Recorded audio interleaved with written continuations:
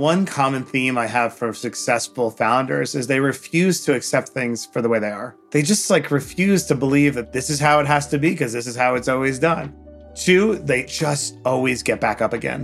You have to ask yourself, will you always get up again? Because the number one predictor of future success is past refusal to die. The idea of compounding applies equally as much to good decisions and bad decisions as it applies to money. If you could collapse the amount of time it takes for you to go ahead and implement a bold decision, if you could limit the energy leakage that you devote to contemplating lack of success, you can pull forward your entire life. Everything has more time to exponentially compound.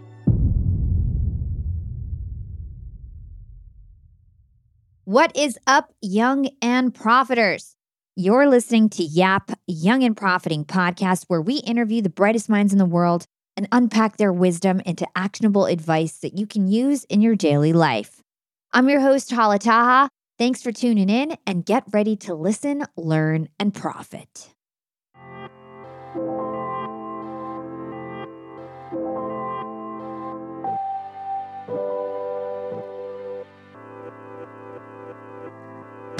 Welcome to Young and Profiting Podcast, Matt. Thank you. It's so great to be back.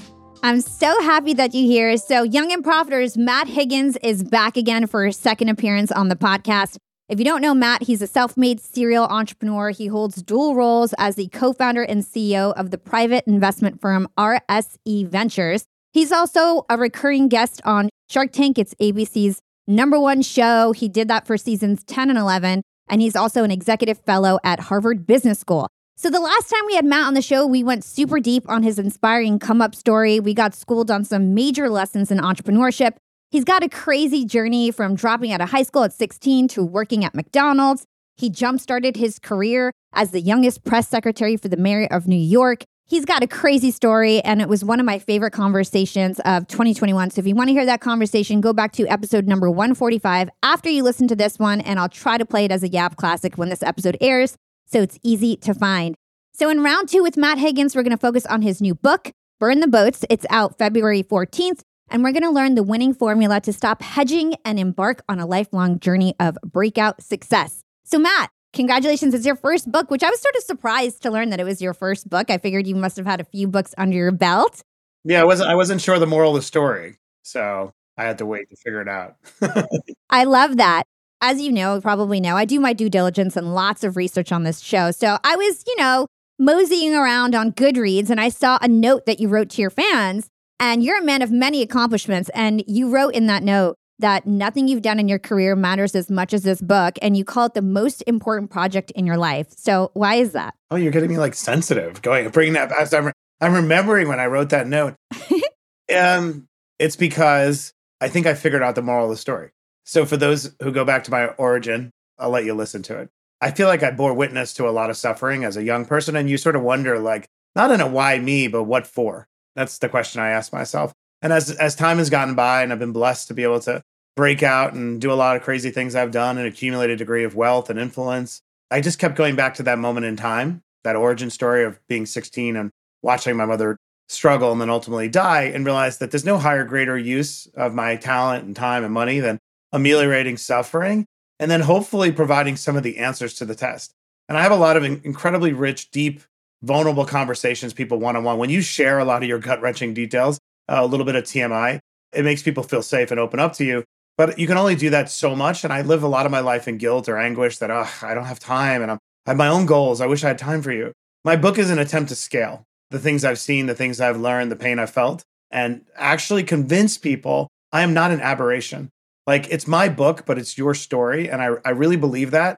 And I killed myself for 2 years to make it interesting enough so that you're sort of hooked.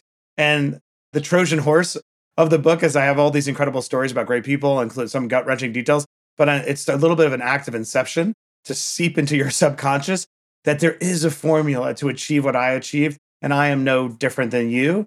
So if it were to work, if it was to connect with people and people were to read and say, you moved me in a positive direction, what could be more glorious than that?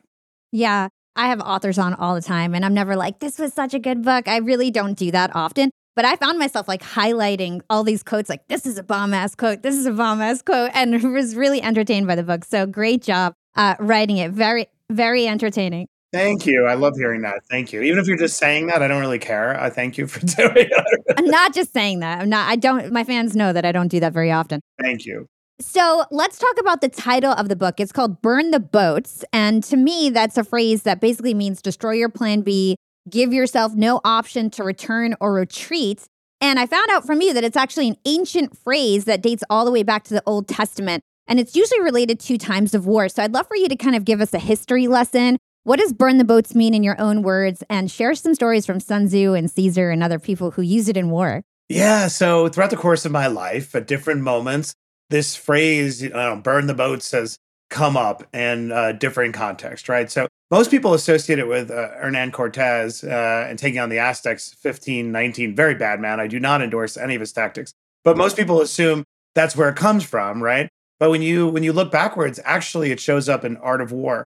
When Sun Tzu uses the phrase, when an army is outnumbered, paraphrasing, you burn the boats and break the cooking pots so they have no hankering after home. It shows up in Caesar when he crosses the Rubicon, and on and on and on to the ancient Israelites. And what's fascinating is you're talking about multiple different languages, multiple different centuries, but military leaders tend to be somewhat ruthless, realize that the way to get maximum output from your army is to extinguish any thought of retreat or any plan B. So this idea has resurfaced throughout the course of my career. And then when I worked for the New York Jets, those out there listening who are sports fans remember Rex Ryan. And, around, I think it was 2011, I forget the year, we were taking on the Pittsburgh Steelers. We're an underdog. And Rex gave a speech to the team the night before. And Rex is like a big guy with, big jowls. And he started crying in this emotive speech about Cortez and saying, he burned the boats. And all I'm asking you to do is give me one game. And the team went out there, they won. The New York Times did a big article about that speech and how the players said it unlocked another level of effort. Okay, interesting. After Shark Tank, I was on a panel with Kevin O'Leary and Mark Cuban and Bethany, and I made some reference to the crowd about burn the boats. And Cuban's like, burn the boats? What are you talking about? And I was like, oh, I thought this was deep in like the gestalt. Everyone sort of knew the phrase, and I realized they don't. So that got me thinking, what do military generals intuitively know about us that we don't fully embrace? And it's the idea that humans perform better without a safety plan. My purpose with this book is, one, to demonstrate to you that that is true. A lot of people listening to me right now say, what are you saying, Matt? I have to pay the rent. I need a backup plan. That's not what I'm saying. I'm saying that when you have less choices, you actually perform with more conviction and more focus. How do we take that idea and appropriate it for peacetime? I thought that was so impactful, like just kind of seeing the visual of people in war. You burn the boats and you're left to do nothing but fight to the death, right? And make sure it's a life or death situation. There's no chance of retreat. And then your analogy of using that in business is just so powerful. So let's talk about how you burn the boats in your life. So like I mentioned, I covered your story for an hour in episode number 145, but I know not all 50,000 people who are listening to this is actually going to go back and listen to that. So I know you've never been to war like Caesar or Sun Tzu, but you did burn boats many times in your life. So talk to us about the times in your life where you didn't have a plan B, you burned the boats and went on to accomplish your dreams. Yeah, absolutely. And one more historical context for those listening. If you think it's an ancient concept and we've all outgrown it with social media or whatever, think about Zelensky. A lot of people remember this. When he was invaded, conventional wisdom was that he was going to be toppled within days. Even the United States, the CIA, all of our resources predicted this man did not have what it takes. The Ukrainians don't have what it takes. And he was offered in a secret conversation, a ride by President Joe Biden. And he went public with the conversation and he said, I don't need a ride. I need ammunition. And if you think about it, that was his way of telegraphing to the world, I have burned my boats. I will die here. And that was the warning. You're going to be assassinated. And he told his people, I'm all in. And look what it did as a catalyst. It actually got everybody to slightly escalate their commitment until we were all in. Nobody would have predicted the United States would be spending billions and billions of dollars to support Ukraine. So a little bit more of bringing that historical context up. So as it pertains to me, without going through all the details, having grown up in abject poverty, I was so desperate and depressed taking care of my mother and felt like if I don't do something radical to change our circumstances, I know how the story's going to end. She's going to pass away and I'm going to live in squalor. And I came up with this crazy idea after watching what she did. She was a high school dropout. She got her GED as an adult when she was 38 years old. and enrolled in a community college. And when I was in seventh grade, earning like $3.75 at McDonald's, scraping gum under the tables, I was like, there's got to be a better way. I read a newspaper ad that was inviting people to apply for a job delivering flyers. I think it was like $8 an hour. I was like, wait, I can 2.5x my salary if I just get this thing called a college student. How do I do that as fast as humanly possible? And I came up with this idea that I was going to torpedo my education. I was going to drop out of high school at 16 and get a GED. But I realized once I started floating this, conventional wisdom was like, woof, you're going to be branded a loser forever. You're never going to shake the stigma. People don't do that. I'm like, well, people don't grow up on a dirty mattress with eating government cheese either. So that isn't working so great. And then I realized I don't know where this came from, but I realized the only way for me to go forward with this plan is if I fail every single class and I sit in the back of this homeroom with the kids wearing beepers, doing drugs, whatever. If I just fail everything, except for typing, I mentioned that before, that I will have no choice but to go forward. And so I share that as the genesis moment of my entire career. That single move to drop out of high school and stick to my conviction, to ignore conventional wisdom because they didn't have context, and to implement my radical plan, pulled forward my entire professional life by 2 years so that I went from a high school dropout one day to a college student at 16 the next day. And by 26, I was press secretary to the mayor of New York. I went from making $3.75 an hour at McDonald's to making $105,000 a year, all because I burned the boats and I gave myself no other option to retreat. I love that. And then when you were press secretary of New York, that also was a time where you burned the boats. I think that's how you got that promotion, right? You actually quit your job. Tell us that story. There's a lot of talk about quiet quitting. Like, what do you do in the different circumstances? So I've kind of nuanced, opinions on this. But at the end of the day, one, you have to always know your worth. And everybody's always going to try to put you in a box. There are different managers out there. They're the good-hearted ones, which are the minority. The majority are people just extracting value from you. And if you don't know your own worth, you don't know how to set your boundaries. However, increased opportunity is a leading indicator of your future success. So what that means is you're going to get more responsibility before you get more money. Compensation, remuneration is a lagging indicator. So you have to be a little bit of patience and accept the responsibility and try to make yourself indispensable. That's always been my thing. Every job, make myself indispensable. I'm not a quiet quitter. I'm an aggressive promoter and get what I want or I quit. And so at the mayor's office, I found myself ghostwriting speeches at age 23, I think, because I'd been a writer. And I was doing all this great work, but I was ready to be promoted. And it wasn't happening for me. I was deputy press secretary at a young age. And the message I got back was, wait your turn, young man, right? Like, which in retrospect, I was out of my mind to think it was my turn. But I said, I have a better idea. I'm going to quit. And so I actually quit working for Mayor Giuliani twice. This is a different version of the Mayor Giuliani America's come to know so well. I quit twice, and you have to have the courage to sort of go all in on what you know is true about yourself. And 4 months later, they called me back after saying I would never be invited back, and they offered me the job as press secretary at 26. So I share that story and the balance to say your first instinct should always be patient, give people the benefit of the doubt that they're going to do right by you, advocate for yourself, but not too forcefully. But when the time comes and the balance tips in favor of the idea that you're being exploited, then you got to be prepared to quit. Yeah, I found that with my own journey as well. When I was 19 years old, I worked at a radio station called Hot 97 for free for 3 years. And when I wanted a paying job and they refused to give me one, I left. I started my own website, blew up, became a very popular entertainment website. And then all the same DJs who wouldn't pay me minimum wage started hiring me to host their parties. And then all of a sudden I went from intern to peer, like on the flyers with them and everything. And it happened right away because I just took control and I was like, you know what? I'm not appreciated. I'm going to just do something on my own. And they came back knocking. And I find that a lot of people are so worried about like taking that big risk and burning those boats when it's the fastest way towards your success. It helps people appreciate you more, I feel. 100%. And for those who don't know this phrase, it's really important for the rest of your life. Familiarity breeds contempt. It's annoying. It shouldn't be that way. But that's just the way a lot of humans are wired, that when they know someone and they're in a desperate situation or they need a problem, they always look outside the organization. They're looking for that fresh savior. So understanding that managers often are wired that way tells you that, one, you have to know your own worth. People don't respect those who don't respect themselves.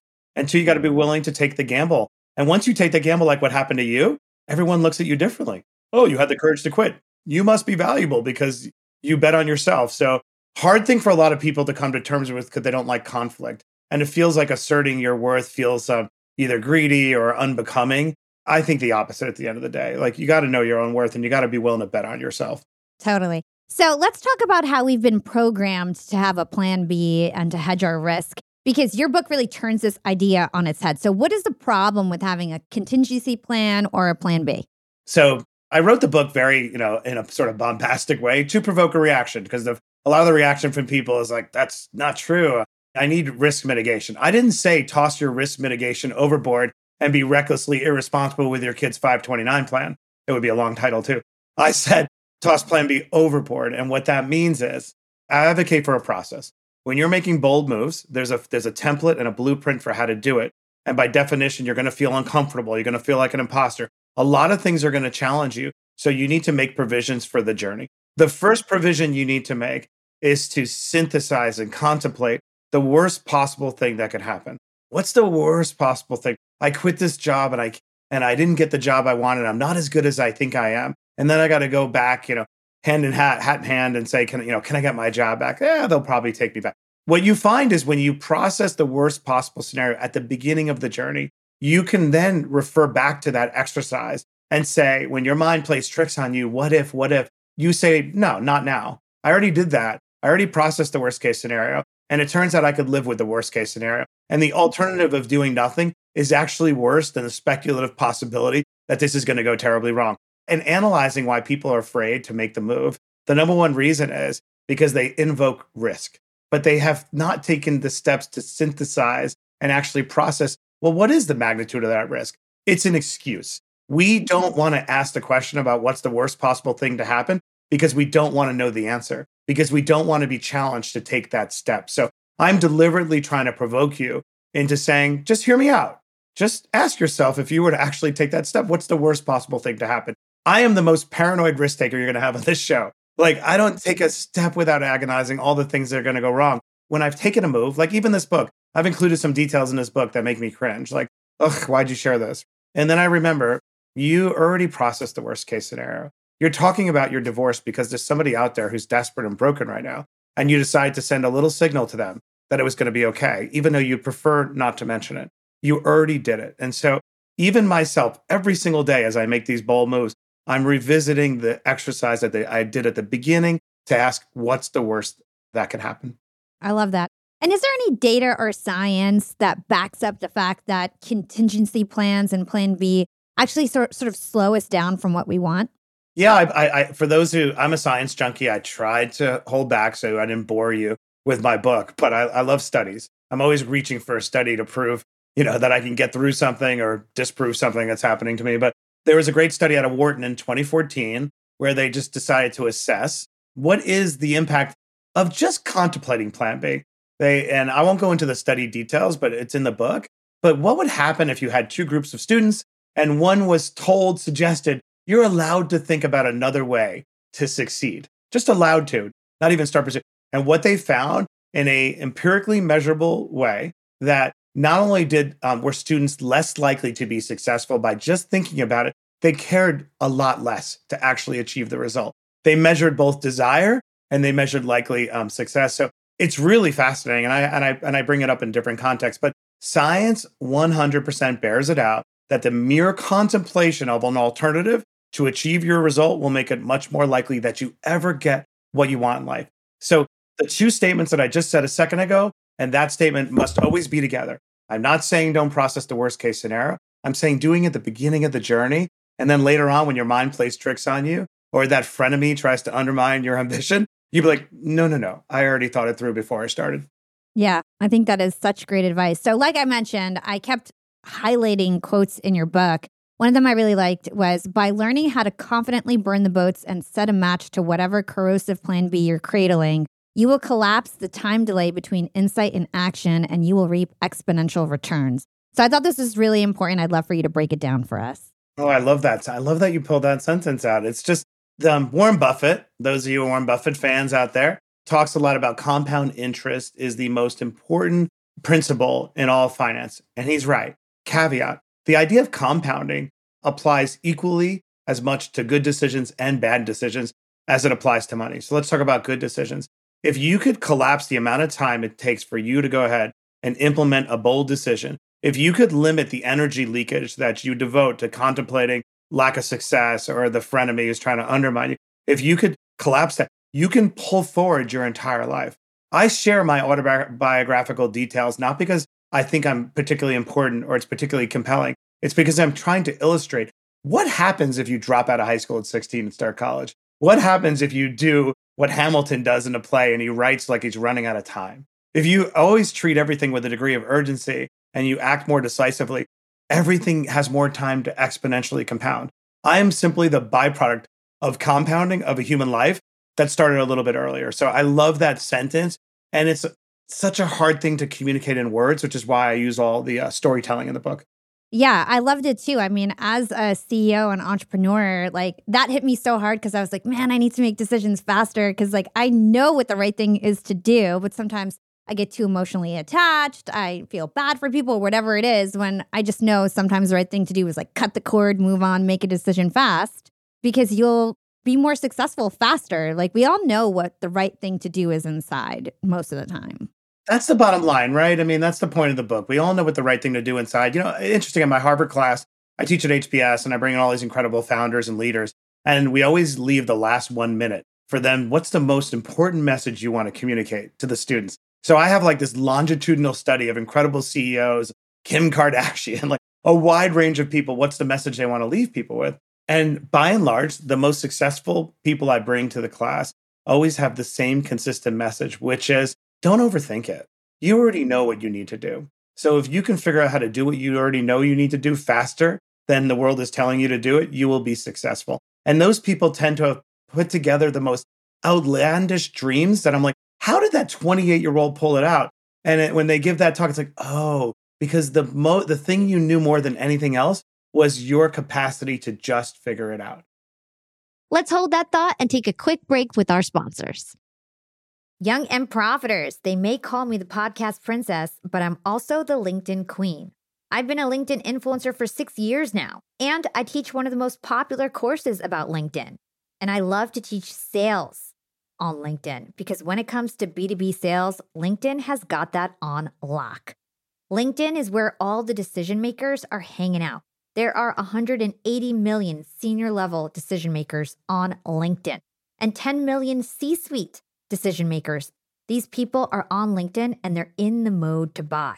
They're using LinkedIn for their buying journey, to research vendors or sales reps that they might work with, to look up how to solve their problems, to learn from industry thought leaders. They are in the mode to buy, whereas on other platforms, they're in the mode to be entertained. You want to get them in the right mindset. You want to cut through the noise with LinkedIn ads.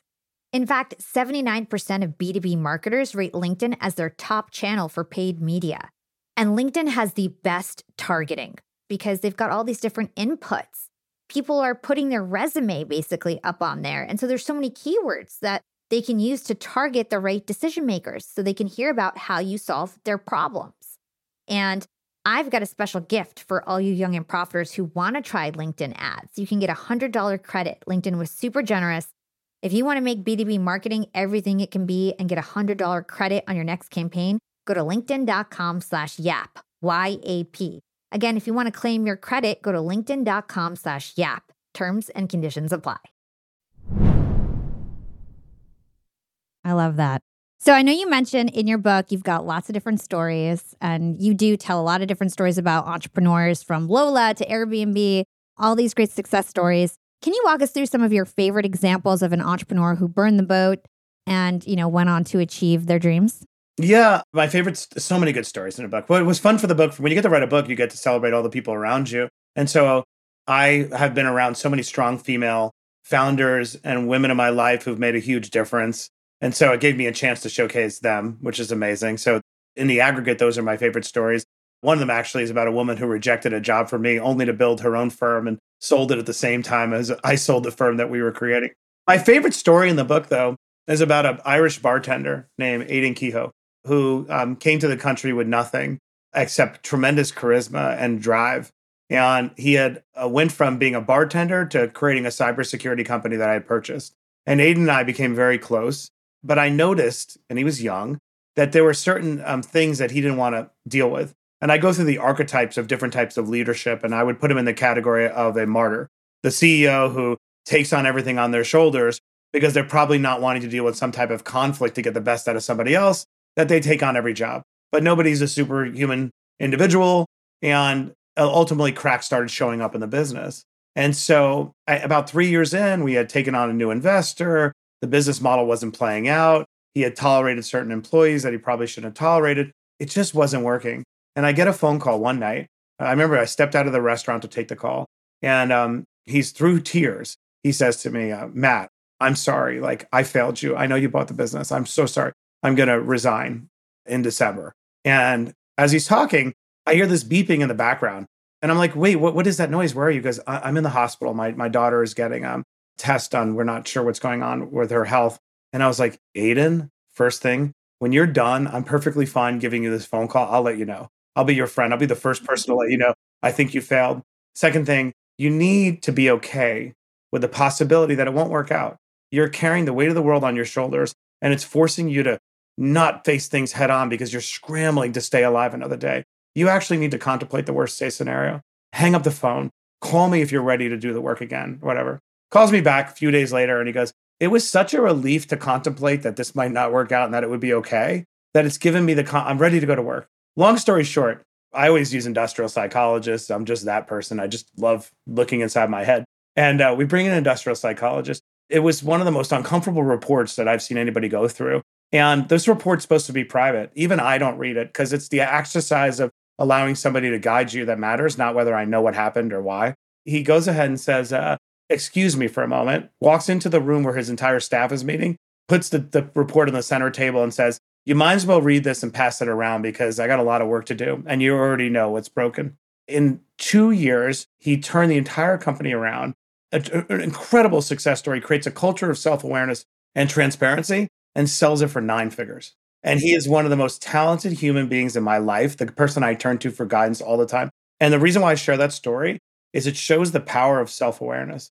It shows what happens when you stop looking without, but turn the lens within and are not afraid to find out what's there. Why am I not functioning the right way? What trauma have I not dealt with? So it's an incredible story. So in this story, it's almost like he burned the boat on himself. That's my point. So I love that you said that, by the way. Well, I love talking to you because you always hit on the nuance. In my case, I'm using boat as a metaphorical boat. It's not the Cortez boat where we literally can't eat and the boat is on fire. It's the things in your life that are preventing you from fully committing to your full potential, internal and external. The image on the cover, for those who haven't seen it, this is the image on the cover. If you notice, it's meant to actually trigger, it looks like a paper boat in a child's bathtub. And the reason why I went with that image is because so many of the boats that we need to burn actually go all the way back to childhood. It's these legacy issues that we carry with us. And my journey began ultimately when I was brought to my knees with the idea that I need to shed my shame. I need to come to terms with the fact that my childhood was torture and I watched my mother die powerless and I have a lot of resentment against the world and I need to process that. So boats is a metaphor for everything in internal and external that you need to literally burn in order to do what you were meant to do on this earth. Yeah, beautiful, beautiful message. So your book is split into 3 parts. I thought it could give everybody sort of like a high level of what they can expect. If you can briefly go over it, the first one is Get in the Water, No Turning Back, and then Build More Boats. Yeah, so big picture, the boat is premised on the idea that the joy of living is in the striving. There's a ton of science, and I touch upon it in the book, that demonstrates why do we feel melancholy after we finish the marathon? Why does an Olympian suffer from depression after the games? And it's because what we really enjoy in life is the pursuit of our full potential, is trying to what's the ceiling of my potential? What did God put me on this earth for? What am I capable of? We are all endlessly trying to figure that out. But that's not reinforced in society. What's reinforced is the podium where the anthem is playing. What's not reinforced is the 4 a.m. jogs, in the cold, whatever. So the whole book is premised on this idea that the joy of living is in the striving. And I am 100% sure of that. So then the question is, the book is meant to construct in 3 parts that journey, that cycle. So the first is how to prepare yourself for the journey. And it begins with self-auditing. It begins with increasing your belief in your own intuition. It begins with clearing the deck, extending the boat metaphor, of the things that are getting in the way of you trusting your own intuition. Then it takes you to, how do I stay on this journey? how do I deal with the things that try to derail me all the time, that try to undermine me as I'm going on this journey? And the corporate saboteurs in this world who are, throwing rocks at you and you feel it, but you can't articulate it. And I go into how to put words to those things that you intuit about your manager or, the whatever's trying to hold you back. And then lastly, like how to stay on that, how to continue, how to, when you achieve something, how to consolidate your gains so that you're not what my partner calls a grasshopper. I did this, Matt's at Harvard. Well, now he's doing a TV show. Well, how is he making sure Harvard's successful? How to ensure that you consolidate your gains so that you can build this life of perpetual pursuit, but you don't look back and behind you is half measures, like because that'll erode your self-esteem. So I also talk in the book about how to consolidate your gains, how to use the fact that through habituation, things do get easier the second time you do it. Second time I went on Shark Tank, I didn't have imposter syndrome. The first time I did. So I can take that extra energy that I was using to combat imposter syndrome and now redirect it to teaching at Harvard, where I did have imposter syndrome. So it's meant, and forgive me for the metaphor, but the boat metaphor does kind of work, but it's meant to be a narrative framework to take those three aspects and then convince you and show you how to begin the journey again and why it gets easier and easier each time. Yeah, I'm super happy you had that breakdown because I want to dig into a lot of things that you just said. So let's talk about the importance of trusting ourselves. If you don't trust yourself, you miss the chance to be extraordinary. I always say something similar. I'm always telling people like, you got to believe that life is limitless.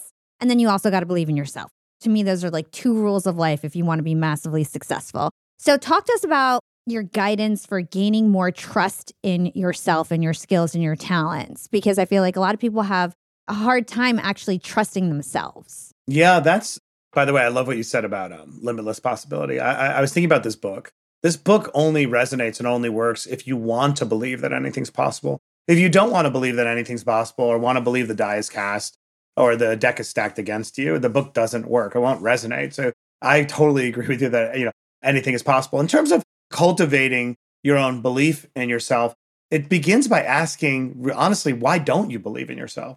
And accepting the simple premise that you have one fundamental job on this earth, which is to love yourself. And that you can't outsource that job to mom or dad, to your spouse, to anybody. You have to believe that your fundamental purpose on this earth is first to love yourself.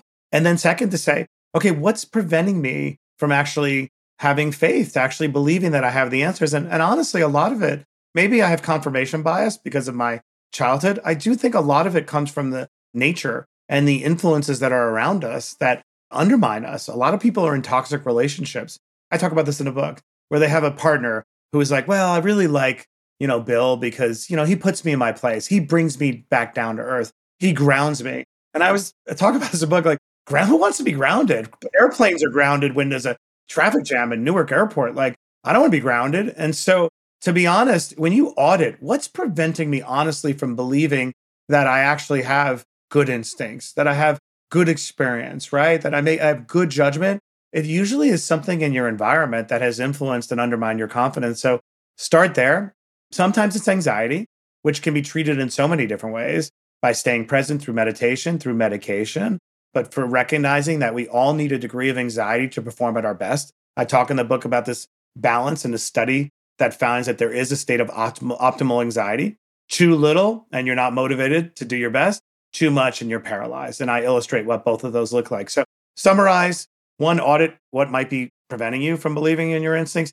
And two, if you have something fundamental potentially in your factory settings, well, then let's mitigate it by embracing it, understanding it, not be ashamed of it, and maybe treating it through medication or meditation or whatever it takes.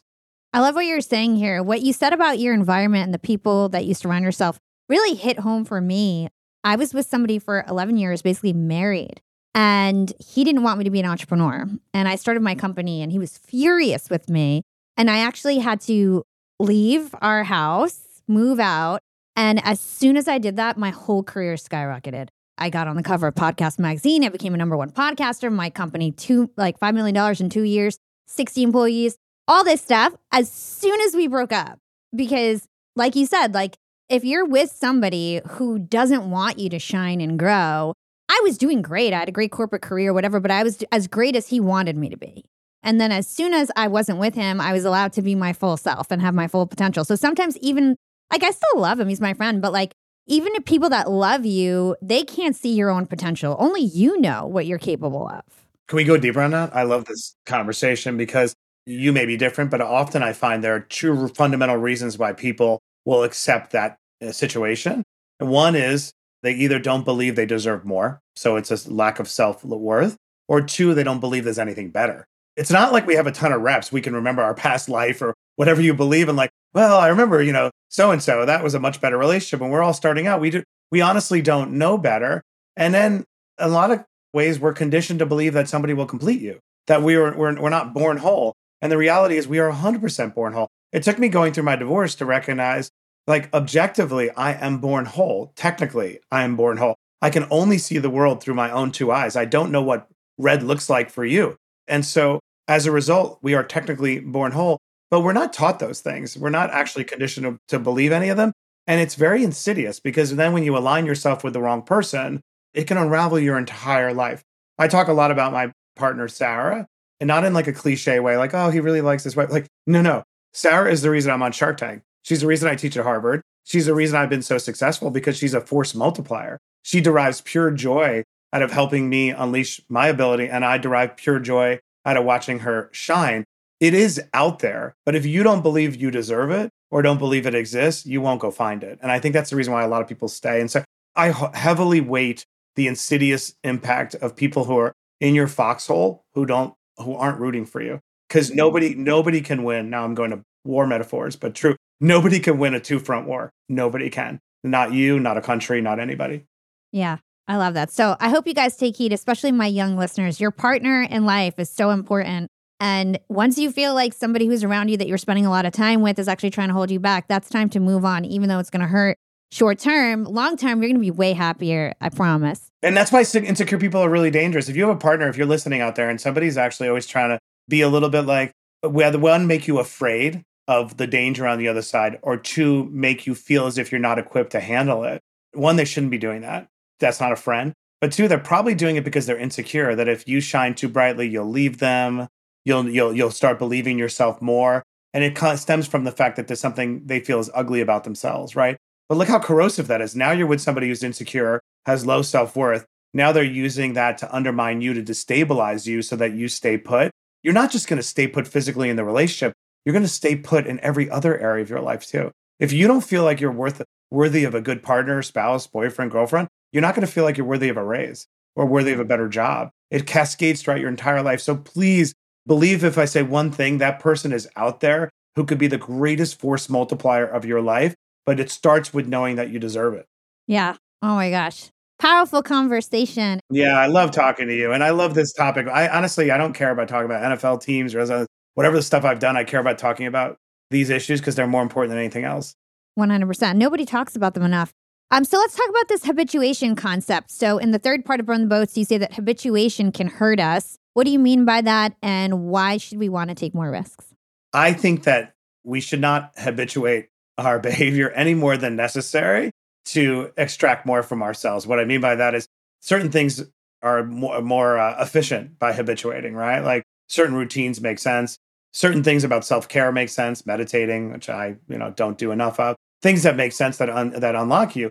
But however, a lot of society tries to make you conform to a consistency so that you stay in a box. And we treat a degree of inconsistency or excitableness or open-mindedness as if it's haphazard or you don't have a plan, right? So there's a lot of pressure trying to make sure that your behavior looks consistent. And why does that matter? Because a lot of people say, well, I can't quit the job after 6 months because I'm going to look flaky.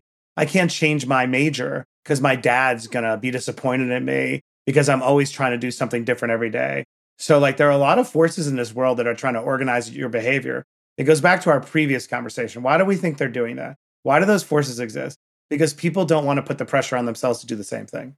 So if the entire world is being told, stay in your box and stop being so haphazard, then at the end of the day, you're eventually going to conform to it. So I'm trying to articulate this unsaid force in the universe that tries to get people to behave consistency for no good reason, to open your mind like, who says I can't quit that job? And by the way, why do I give a shit if somebody's going to judge me? It's a crappy job. I want to get out of here. Emerson, one of my favorite writers on planet Earth, if I was on an island and I could only take one essay with me, forget about my book, don't take my book, take Self-Reliance from Emerson. he calls out this idea of foolish consistency that's meant to placate people around you. That's what I talk about. Make sure that you're not habituating things in order to please some constituency so that you don't look flaky. Okay, so let's talk about a gut sandwich. So you talk about a gut sandwich in your book. You give the story of Jeff Bezos and Amazon. I'd love to understand what a gut sandwich is and how we can use it in business. What's great about writing a book is you get to make up words for concepts that are in your head. So I've taken the liberty to make them. Well, gut sandwich is one that I've made up. And it's a way to articulate like what are the ways in which breakthroughs happen. And what I have found in observing founders that I work with, looking at breakthrough innovation, right? They begin with an intuition about the way how the world could work or should work. Something is broken. Lola is a good example in the book, right? But there are tons of others. Hey, something is happening to us or being put in our bodies that isn't good. And two, it shouldn't work that way. And there's a better way to do it, right? So usually that's how innovation stems. Now, what happens next? We all look for data or confirmation from friends, from people. Again, I talk in the book about how be very careful with who you consult with your nascent dreams because they're fragile. And since a lot of people have a negative bias, you want to make sure you consult pragmatic optimists, people who are inclined to think positively and think about potential, but can give you, honest feedback. So we consult people, and then we look for data to support our intuition. Here's the problem. Opportunity arrives before the tipping point of evidence. And I'll say that again. Opportunity arrives before the tipping point of evidence, meaning that the real breakthrough innovations happen before there's going to be any confirmation in data. And so if you end the inquiry based on data and want data to give you the green light, most of the time data will give you a red light. And that's where innovation dies. So I came up with this idea of gut sandwich to give you out there confidence to say, I'm never going to find enough data to support my groundbreaking innovation because it's arriving before the tipping point. I'm going to have to make the call based on intuition. And every single breakthrough I've seen has been based upon intuition as to how things should work or will work. Yeah, to me, this was such an interesting part of the book, the fact that data actually can deter you from starting something before you even start. And too many people are numbers-based, facts-based. My business partner is such a numbers guy. I'm totally the opposite. And he was like, we got to follow the data. And I'm like, no, I'm following my heart. Like, let's go this way. Like, I do that every time and always win, No, but to stay with that, that's a great point. Like to stay with that, at the end of the day, if we were to use these two words, who is most likely to make breakthrough, groundbreaking innovations or revolutions in society? An operator executor or a visionary? And of course, you'll say a visionary, right? But the visionary is not operating on data. So if those are the ones responsible for birthing the best things in life, of course they weren't operating on data when they made the choice. We'll be right back after a quick break from our sponsors. Young and Profiters. As you may know, I launched my LinkedIn Secrets Masterclass a little bit over a year ago. It was my first course. And so far, I've generated well over $500,000. And the best part is I didn't have to figure out how to set up my mastermind subscriptions, how to do abandoned cart targeting, and all of that tech geeky stuff. I just left that all to Shopify. Shopify is the global commerce platform that helps you sell at every stage of your business. And if you're in that I need to sell more with less stage, Shopify Magic is your AI superpowered sidekick ready to whip up captivating content that converts. And it doesn't matter if you're selling digital products or vegan cosmetics. Shopify helps you sell anything, anywhere, from their all-in-one e-commerce platform to their in-person POS system. Stop those online window shoppers in their tracks and turn them into loyal customers with the internet's best converting checkout. I'm talking 36% better on average compared to the other options out there. It's no wonder Shopify powers 10% of all e-commerce in the US, including huge global brands like Allbirds and Thrive Cosmetics. It took me a day to set up my Shopify store. I set up chat, took 2 minutes, and I was done. 1 month from thinking of the idea to implementation, a year later, I've made $500,000 on the idea. That's what it takes in 2024, just a good idea, and then utilizing a platform like Shopify that can help you make it a reality. There is no excuse these days. If you've got a good business idea and you think you'll be a good entrepreneur, you don't have to wait any longer. You don't have to be super techie, and you never have to worry about figuring it out on your own. Shopify's award-winning help is there to support your success every step of the way. Sign up for a $1 per month trial period at shopify.com/profiting. That's all lowercase. Go to shopify.com/profiting now to grow your business no matter what stage you're in. Shopify.com/profiting. Young and Profiters, I'm about to be jet setting all over the world. I'm going to London, Cancun, New Orleans, and New York to speak. I'm going to be up there with the bright lights, and I want to be spiffy. I want to look fresh. And so I'm going on a big shopping spree. I got to get clothes. I got to get hair stuff, skincare stuff, makeup. But I'm not going to feel guilty about this shopping spree because Rakuten's Big Give Week is back. Rakuten is the shopping platform for savvy savers. From May 6th to May 13th, they're having their biggest cashback event of the year. I'm talking about 15% cash back at hundreds of stores with additional cashback bonuses. And they've got so many stores participating in their Big Give Week. So when it comes to clothes, I'm looking at Splendid and Good American. And when it comes to beauty, they've got so many good stores participating. They've got Ulta, Fenty, Bobbi Brown, Blue Mercury, and all the products that we love. Now we can get cash back. It's like getting a discount on the stuff you're going to buy anyway. It's absolutely amazing. They even have travel brands, so that's going to be super convenient for me with all my upcoming trips. Expedia, Hotels.com. You can get deals on everything from electronics to home goods to travel and beauty. Young and Profiters, you're going to want to grab this limited time deal with both hands. You get high cashback rates for only 8 days. So hurry. Membership is free, and when you sign up and shop today, you get an extra 10% cashback boost. That's an extra 10% cashback on top of the 15% cashback. You won't see higher cashback rates than these. Go to Rakuten.com or download the Rakuten app at RAKUTEN. Shoppers get it. Yeah. And I think people get that wrong, especially nowadays. Everyone's like data, analytics, big data, whatever it is. And so like we're like programmed, oh, just follow the numbers. It will tell you what to do. And it's like there's lots of nuances that you need to be aware of. I love the story of Lola. I thought that was great because I'm a woman. I remember for years, I was like, what is all these chemically enhanced products? It's so bad for us. I'm going to get cancer from these things. There's nothing else out there.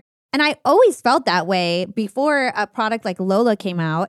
And it's just so interesting that the data told them otherwise, but they just went for it knowing that there was, if they felt like that, then other women must be feeling like that. I love the Lola story too, because I'm a guy, obviously. So as a guy, one step removed, and you're listening to them explain why this isn't how products should be made. And they are envisioning an entire new category. You would say like, well, that makes sense. And actually, when I consulted a lot of women to say what they think, like, no, it'll never work. Women have too much brand loyalty to their existing product. They'll never switch. Isn't that interesting? I would love for you to share the story for it. Some people are like, Lola, what? Right? Lola is feminine care products that use, much better ingredients. They eliminated bleach. I mean, start there, right? And just all the ways in which it's made more enlightened, right? Big picture. And they started that movement. Now there are a bunch of other products on the market. So it was actually started by my partner, Jesse's wife. And as I was deciding whether to invest or not, and I'm consulting, women on it, by and large, the feedback was people would never switch. And I like sharing that because this is the consumer. So the end consumer was predicting human behavior in the aggregate that they would be more loyal to the brand. And even the end consumer couldn't anticipate how they would respond to Lola's messaging once Lola explained what's in your feminine care product. So the founders had to say, I need to look past that initial feedback, including my wife too. She was like, I don't think it's going to be successful. And in the end of the day, they had to go on intuition instead of data. And a lot of VCs also said the same thing. You can't take on these big juggernauts. Women won't switch, too much brand loyalty, and they did it anyway. Yeah, I love it. And now they're everywhere. I think they're in like Target and they're pretty much everywhere. Walmart, everything. Yeah. So let's switch gears. Let's talk about vision. So like we mentioned, you teach at Harvard. And I heard were you the one who brought Kim Kardashian to Harvard? I was the one who brought Kim Kardashian to Harvard, which I haven't talked about. If you want to talk about that for a second, or I saw all the pictures and stuff. I had no idea you were the one who brought her in. Yeah, that's my course I created with my fellow faculty members, and it's devoted to direct to consumer. So we bring in over the course of a week. It's crazy intense and it's very well curated. Up to 20 classes over a course of a week, and it's meant to really dissect the omni-channel journey, which usually starts with direct to consumer, but morphs into retail. So all those brands that people out there know and love, it's Hims and Allbirds and all these great consumer brands, they usually began as DTC. I put this Lollapalooza of ecom at Harvard Business School, which is amazing. I've been doing it for 4 years. So we always like to bring in a couple of celebrity founders that have crossed over into trying to become business people because they also expose a lot of vulnerability.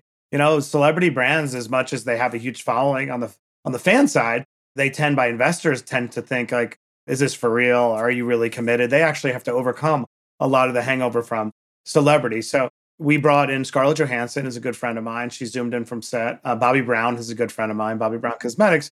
Now I'm really name dropping, but is what it is. And then Kim Kardashian, which was fascinating. And I'll tell you why. So Kim Kardashian co-founded a business called Skims. Everybody probably knows that. This business is such an extraordinary success that I don't think it gets a fraction of the coverage it can as simply a business case study. So we wanted to bring it in and say, why is Skims so successful? And one of the core themes that played out over the course of the week was DTC is really struggling right now because customer acquisition costs are very expensive. A lot of these companies became very dependent upon the pandemic because everybody was home. It was easy to get customers. It was cheap. So people became dependent. And suddenly, pandemic ends, the model doesn't work, acquisition's expensive, supply chains up. Kim Kardashian's company, Skims, has defied those trends. Her customer acquisition costs are very low relative to the average order. And the reason why is when you have a celebrity at the top of a brand, storytelling becomes everything. And they're able to use organic customer acquisition through storytelling, social sharing to subsidize their acquisition costs and bring those numbers down a lot. So we bring Kim in with her co-founder, Jens, for an hour and 45 minutes. The students at Harvard Business School do not hold back. They asked every question you might ask. How long will celebrity last? And to delve into the authenticity. And I told Kim afterwards, I was so surprised the extent to which she held her own with the best founders in the country. So thoughtful, so nuanced. I said, is there a reason you don't share that? Now, it's not like I watch Keeping Up with the Kardashians or have any exposure to Kim Kardashian, and I would admit it if I did. But I did not perceive her as being this extraordinary female founder. I was so impressed. And she had said to me off to the side, I want to share that. But back in the day, E didn't think it was that interesting. And, so for me, I was fascinated to see this incredible female founder who I don't believe gets a fraction of the coverage she deserves. So it created a great backlash, which was entertaining to watch. A lot of people saying, what does Kim Kardashian deserve to be at Harvard? She deserved to be there just as much as some of the greatest founders in the country that came to that class. Pretty remarkable. Really interesting. Now you make me want to try to get Kim Kardashian on the show. You should. I'm mostly inviting all the negative, tweets that'll come out of here, but I don't really care. It is what it is. And she was remarkable. Yeah. By the way, I'm also an investor. In fact, I should disclose that I'm an investor in Skims. I invested in the last round, which is like $3 billion valuation. So obviously you can reject everything I just said, but I thought she was amazing. I teach a lot about personal branding, and there's something really powerful when you have pull marketing rather than push marketing. A lot of founders get it wrong. They're pushing ads, like you said, high acquisition costs, unsustainable. They think they're doing great, but really they're just pouring money into something. When you have a content marketing machine, like you said, storytelling, spokesperson, things just come to you. You don't have to chase it all the time. So that's what she's getting. People are finding out about it organically. And to me, that's so powerful. I've been thinking about this a lot, that we need to migrate the KPI that we analyze businesses on. We need to go from customer acquisition cost, CAC, to customer conversation cost, CCC. Because anybody in America listening to, or you could be a small business listening to your podcast, I don't care where you are, you have the ability to create a conversation around your brand that starts with making people evangelical about you or your product. First, deliver something exceptionally surprise and delight, and then you need to foster a conversation. It begins by having the confidence that what you have to say is worthy. When I talk to small businesses a lot or LinkedIn, whatever, they're like, Matt, nobody cares about what I'm doing. I'm like, that's not true. 20 people on your block kind of care. And I think to be successful in e-com especially, but in business in general, this in America now, you need to have the loudest microphone on your block. And it's not hard to do. So actually draw a page from Kim Kardashian. The good part is she's competing against civilization. Like lots of conversations happen. When you're in Main Street, USA, most small businesses around you aren't putting in the time because they don't believe that what they have to say is important. It's a lot easier to kind of compete. So I've been thinking about this idea a lot about CCC rather than CAC, customer conversation. How are you fostering it? You've done it yourself and you see the benefits. And you know why customer acquisition costs are so high? It makes sense. If the conversations are happening everywhere around us 24 hours a day on TikTok, on Instagram, it would make sense that the interloper, i.e. the ad, is going to have to pay a lot of money to interrupt that conversation. But if you are part of that conversation, you pay nothing. Yeah, it reminds me of something. I had the founder of the NPS survey, Fred Reichheld, on the show a while ago. And he talks about this KPI of like customer referrals and that nobody's looking at how many people are telling their friends about your product as a future projection of growth, right? People are just looking at like the revenue that's coming in and not necessarily like, well, how many people are referring your product? That would actually be an amazing metric, because even back to my point about customer conversation metric, that it really, from the beginning of the time, that's how stories were passed down, was word of mouth. That's how people get confidence. And it would make sense that somebody's going to trust somebody who is less biased, who isn't being paid. They're going to trust that recommendation than the paid shill or the ad, which is the worst form of shilling, right? But yet there's no way to measure it actually, and therefore it's undervalued. That's what I love about the book process, which you'll see one day when you write a book, like that you can work really hard to try to improve your ranking on Amazon, try to sell a lot of books, whatever, but that only works for a very short period of time. The cream always rises to the top with books because people vote through referral. They vote for reviews. It's like one of the last pure forms of like the echo chamber. And you probably noticed too, whenever I read a book that's pretty high up on the Times list or the Wall Street Journal, that's been on there for like 3-4 weeks, the book is always damn good. Like I never been like, I don't get why this is on the list. It's like, exactly. And so that's just a proxy for what happens when there's word of mouth, because in a book world, you really can't spend money efficiently to like advertise. It doesn't work. So it's basically because people like the book. Yeah. And I hope that happens to you. I hope I see you New York Times bestseller, Wall Street Journal bestseller. I have a feeling it's going to happen. From your mouth to God's ears and your listeners. Yeah. Go buy the book. Okay. So like we were just talking about, you teach at Harvard Business School. And in your book, you mentioned that sometimes they seek advice from you about what they should do after their college career. So what private equity firm should they go to? What consulting firm? And you always tell them to take a step back and you say, I don't want to hear what you want to be. I want to know who you want to be. And I thought this was a great lesson for all my listeners. Yeah, I'm always amazed. I went to Queens College, and I imagine if I ever went to Harvard Business School, I wouldn't have a care in the world, because you went to Harvard Business School, you get every job you ever want. Your life has been de-risked. And in having these conversations with students the first year I taught, I was like, wow, you're just as vulnerable as anybody else. You're just as sort of confused, trying to figure things out. And what I would find is they have so much pressure to sort of know the answer of like, which private equity firm are you going to go to? Should I go back to consulting? 10% of the student body is being subsidized by a consulting firm. Anyway, all these very tactical questions. But if I would ask them the big picture existential questions, they had put so little effort into figuring those out. And what do I mean by that? I think the questions of what kind of environment do I thrive in? Do I want to be in a place where it's very prescriptive and I have a boss telling me exactly what I should be doing? Or do I want to be in a place where I have the freedom to innovate? Do I want to be in an environment where I'm in charge? Or do I want to be part, of an army? Am I a creator or am I a builder? Like, they sound so obvious, but a lot of people bypass these questions of like, what environment will I thrive in? And so I always try to break it down. Hey, let's not worry about whether you go to KKR or Blackstone. Let's find out, do you really want to be in private equity? Just because somebody told you that you should be a founder because you've been watching videos on Instagram about hustle culture, do you really think you have what it takes to be a founder? Do you even want to be? And it's like, not really. I don't want to be in charge. So a lot of times I find that there's like a gravitational pull that people follow that make them try to focus on the doing rather than, who they want to be. So one last question before we start to close out the interview. You just alluded to it, made me think of the question. So obviously you're around entrepreneurs all the time, right? You invest in companies, you're a serial entrepreneur, you're friends with all entrepreneurs. You know what it takes to be an entrepreneur. And there's equally, you can have a great life not being an entrepreneur. Not everybody has to be an entrepreneur. This is pretty much an entrepreneurship show, but I've seen lots of successful people, more successful than entrepreneurs I know, who are corporate executives and are doing great in those types of roles. So I'd love to understand from you, like, what's the personality type or the type of people that thrive as a founder, and how can you tell if you're cut out for entrepreneurship? Such a great question. I like the first point you made.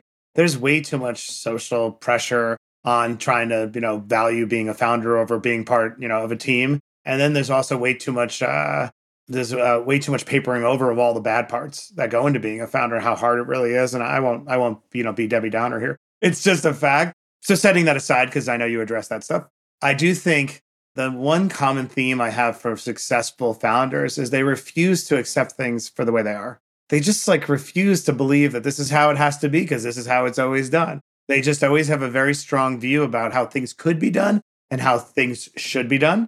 That's number one. Two, they just always get back up again. Like no matter what, I talk about this in my book, those with outlandish breakthrough success that we can't even like conceive, I do find a common fact pattern in them in that they tend to absorb the wins. When there's a win, it enhances their self-esteem, their self-worth. And when they have a loss, all they do is expand the definition of what winning looks like. So in other words, like, oh, whether it's like, I mean, it's kind of good that happened because as a result, I saw this and now I'm going to do it a different way, actually comes across as borderline delusional. So I caveat that, like, I'm not built that way. I actually scrutinize my losses very heavily. And because I'm intellectually curious, I do absorb the losses a bit. I'm not going to lie. I'm an amalgam of losses and wins, but the most successful people manage to completely reflect, the losses. So big picture for anybody listening out there, you have to ask yourself, will you always get up again? Like, because that is the number one predictor of future success is past refusal to die. When I see a company that has like 9 like life and death moments, that company's not lucky. That's company's driven and led by somebody who refuses to die. So being an entrepreneur, I'm having literally right now 3 near-death moments like around me. Every day, all I do is wake up in a state of near death with something that I care about that is completely undermining any joy of some aspect of things that are working out. People are like, you have a book coming out, isn't it great? I'm like, yeah, but that's what being an entrepreneur means. And it's a little bit like whack-a-mole. One moment you're like, oh, thank God. And then, so do you have what it takes to never give up? Do you have what it takes to live in an unending state of putting your finger in the dam and just trying to prevent catastrophe? Because if you do, you'll probably be successful. Ask yourself, have you been socialized by Instagram to believe that there's something better about being an entrepreneur than doing something else? Because that's a lie, a complete lie. The world doesn't work without people who are part of teams and are willing to draft behind, creators and help them execute. Yeah, I totally agree. I feel like you said, it's like a personality type, the person who's like is unwilling to just give up. That's what an entrepreneur is, because you always have to like pivot and kind of like burn the boats, to your point, and move on to the thing that you think you want to go for because you think it will have a better outcome, right? And just always switching gears. That's what I feel like entrepreneurship is. Yeah, Jeff Bezos had the great quote. He goes, you have to be rigid in your conviction and flexible in your execution. So I think that's the burning the boats has to be like believing in the vision. But when you're actually rigid in your execution, like you just said, that means you won't make all those little pivots along the way. No business resembles 5 years later the original PowerPoint, mostly. And so if you're not willing to make those pivots, you never get to the 5-year later version of the PowerPoint. People who are very rigid in their execution are not successful entrepreneurs. They're successful enablers of entrepreneurs. People who are rigid in their vision are successful entrepreneurs. But people who have self-awareness will make the course corrections before they're imposed upon them. They don't need interventions from an external because they're intervening all the time with their brain and saying, like, where am I going wrong? They're intellectually curious about their own mistakes. So I would summarize saying that vision, that rigidity of the vision, the confidence, the willingness to never die, but the self-awareness to constantly reflect upon what's going wrong, and the confidence and humility to acknowledge what's going wrong and make those course corrections before the universe imposes them upon you. It was so good, though. It recapped a lot of what we just talked about. And it's also making the decisions quickly, following your gut, and not just like the data and the numbers, and following your intuition. So, all right, one last question. We'll close this out. I know that you went through a lot of failure during the pandemic, and I would love to understand the types of failure you went through and how you overcame them, and some lessons that we can learn in terms of overcoming failure. I would say that the number one most important thing, obviously failure was happening, everywhere with the businesses and trying to stay afloat. But I actually think the pandemic period was less about failure and more about survival and triumph, if I'm being honest. When I recall the pandemic, I recall triumph. And the central theme was predicting how things were going to play out, not needing for them to play out in order to act on them. That's the most important variable in being successful in business, is the willingness to act on danger before you have pure evidence that the danger is going to materialize. Do you need to see the iceberg off the bow in order to be able to course correct? Or can you use feedback, data, intuition to say, let me course correct? And so when in the pandemic, applying to that, we had a paradigm across the portfolio, and I would talk to our founders and say, every time I found we were acting on old assumptions, say, wait a second, is this the business we would build if we were building this business today? Maybe it's liberating that we can't open our stores anymore. We did that with Milk Bar. with Christina Tosi. It was like we were scrambling to reopen the stores, and we were like, why are we scrambling to who needs stores? What are stores? Why don't we just sell cookies, at retail? And like, so I would say that to me, the pandemic is an exercise in crisis decision making where you just simply say, how do I make the most of the situation? And what I take with me from the pandemic is we shouldn't need a crisis to have a clarity of decision making.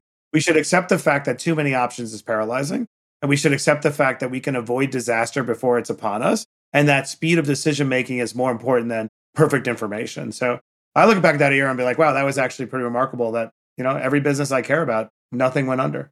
I love that. Matt, this has been such a wonderful conversation. I always enjoy you coming on the show. You're somebody that I highly look up to. I recommend your book, Burn the Boats. Like I mentioned, one of my favorite reads so far this year. Thank you. I love coming on. I appreciate it. Such thoughtful, great questions. Got me all jazzed up for this week. Yeah, I can't wait. And I'm going to tell all my podcaster friends to make sure they interview you because you've got a lot to say. So again, thank you for coming on. So we always close out the show asking 2 questions. The first one is, what is one actionable thing our young and profiters can do today to be more profiting tomorrow? Wow, such a good question. I believe that everybody has inside them a leverageable asset. And that leverageable asset comes from a few different places. A lot of times it comes because you sit in a stream of data, of information. Everybody sits in a stream of data. I was on my TV show that I'm working on that helps business entrepreneurs buy a business for the first time.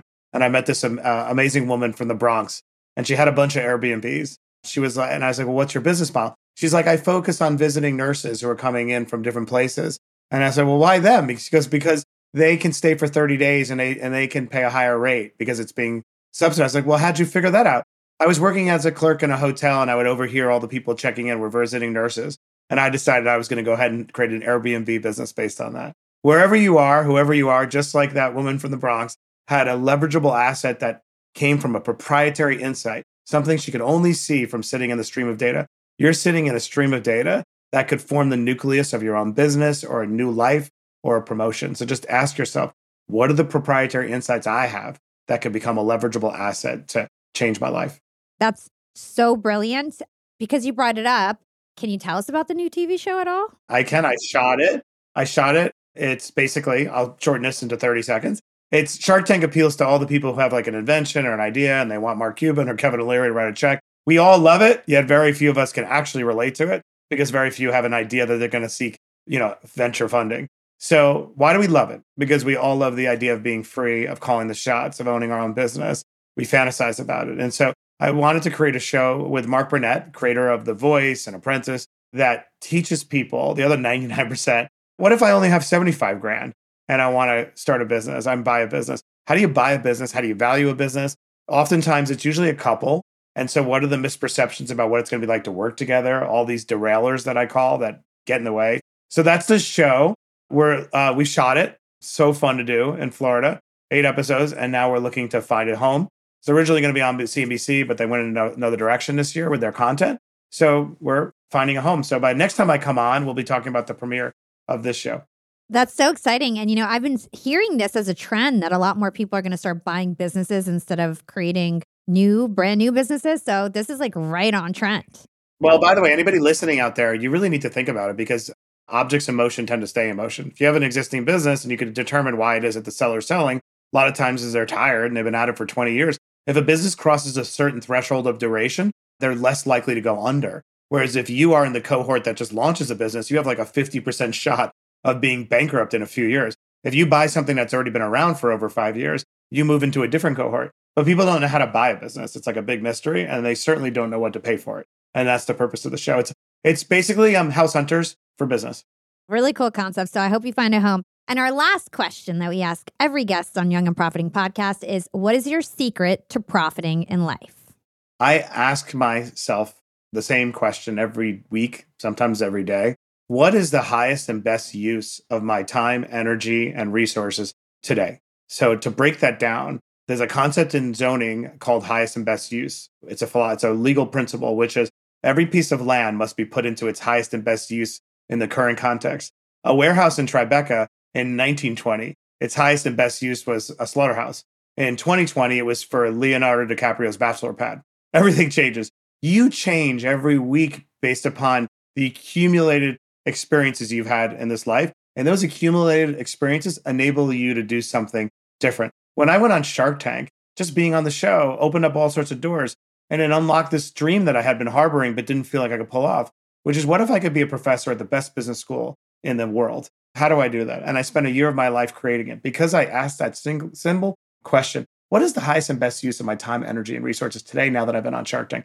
Every one of you listening right now has done something different, harder, better today, this year than you did last year. If you're moving along in a progression, you need to audit what you're capable of now, what you have permission to do now, because otherwise you find yourself, you're on autopilot. You wake up in 10 years and you're like, this isn't the life I wanted. And it's because you never asked that question with enough discipline to make sure you're constantly pushing yourself. I love that advice. I love being put on the spot with your questions because I'm like, all right, those two things were the first thing that came to mind. So they must be very important. Exactly. Like those questions are meant to be like, all right, like what is this value that you have to share that you didn't get a chance to talk about? Because usually that piece of value is like floating in your mind, right? So I like to get that out at the end. Yeah. Where can everybody learn more about you and everything that you do and your new book, Burn the Boats? Okay. I have a website for the boat, burntheboatsbook.com. In terms of where I spend my time, it's largely on LinkedIn because it's like a warm bath. Everybody's civilized. You can also find me on Instagram, Matt Higgins on LinkedIn, but I tend to engage more on LinkedIn, and I'm on Twitter for In Small Doses. Yeah, you guys have like two of the biggest LinkedIn influencers on one call right now, so I love it. Yes. By the way, don't sleep on LinkedIn, youngins. I know it's not interesting, but eat your vegetables. And LinkedIn, you can go viral, and you can't go viral on Instagram. The TikTok is great, but it'll probably be gone in a few years. So spend some energy on LinkedIn. Yeah, couldn't agree. I've got a LinkedIn masterclass if anybody's really curious about it. Take it, by the way, take it. That's the most value that you could provide, is to take her masterclass, because there's an alchemy to LinkedIn and there are certain hacks that change the outcome. And if for those out there who listen, like I tried, but my content didn't resonate, LinkedIn, especially social media generally, tactics are everything, strategies less. Knowing the tactics that make your content resonate will change the outcome. So take that class. 100%. LinkedIn's algorithm is actually hackable, and I don't think any other algorithm is. So 100%. Matt, always a pleasure. Thank you so much for coming on. I can't wait for you to come on again. Thank you so much. Bye, everybody. Yap fam, I've had Matt Higgins on the show 2 times, and he's always a favorite of mine. I loved learning the psychology behind why the same burn the boats mentality that worked in ancient wartime also works in modern life, relationships, and business. We've all sort of been pre-programmed to always have a plan B and to hedge our risk. But like Matt says, hesitation kills more dreams than speed ever will. And when you hesitate, hedge, or divide your attention between your goal and the safety net you think you need to build, it all just begs the question, what are you waiting for? Research has shown that backup plans can actually hurt us on the road towards success, that abundant choices end up making us feel paralyzed. Your plan B that you think is giving you peace of mind is actually getting in the way of your plan A. Breakout success means boldly taking an opportunity before the tipping point of evidence, making a decision in that space between intuition and data. It's following your gut. In fact, I saw this recent quote from Alex Ramosi, who was a recent Yap guest, and I'm just going to try to find it really quick. Opportunities only look like opportunities in the rear view mirror. Today, they look like risk. Totally reminded me of this episode. I hope this episode inspires you to burn your boats and to set a match to whatever corrosive plan B you're cradling so you can collapse the time delay between insight and action and reap exponential returns. Thanks so much for tuning in to today's Young and Profiting episode with Matt Higgins. If you like this episode, the best way to tell everyone your favorite way to listen, learn, and profit is by dropping us a 5-star review on Apple Podcasts. That's the #1 way to thank us here at Young and Profiting Podcast. And share this podcast with your friends and family. Let's spread the word about Young and Profiting Podcast. You guys can find me on Instagram at Yap with Hala or LinkedIn by searching my name. It's Hala Taha. And we're also on YouTube, so subscribe to our YouTube channel if you like to watch podcasts. Thanks so much to my Yap team for all their hard work behind the scenes. This is your podcast princess and the LinkedIn queen, Hala Taha, signing off.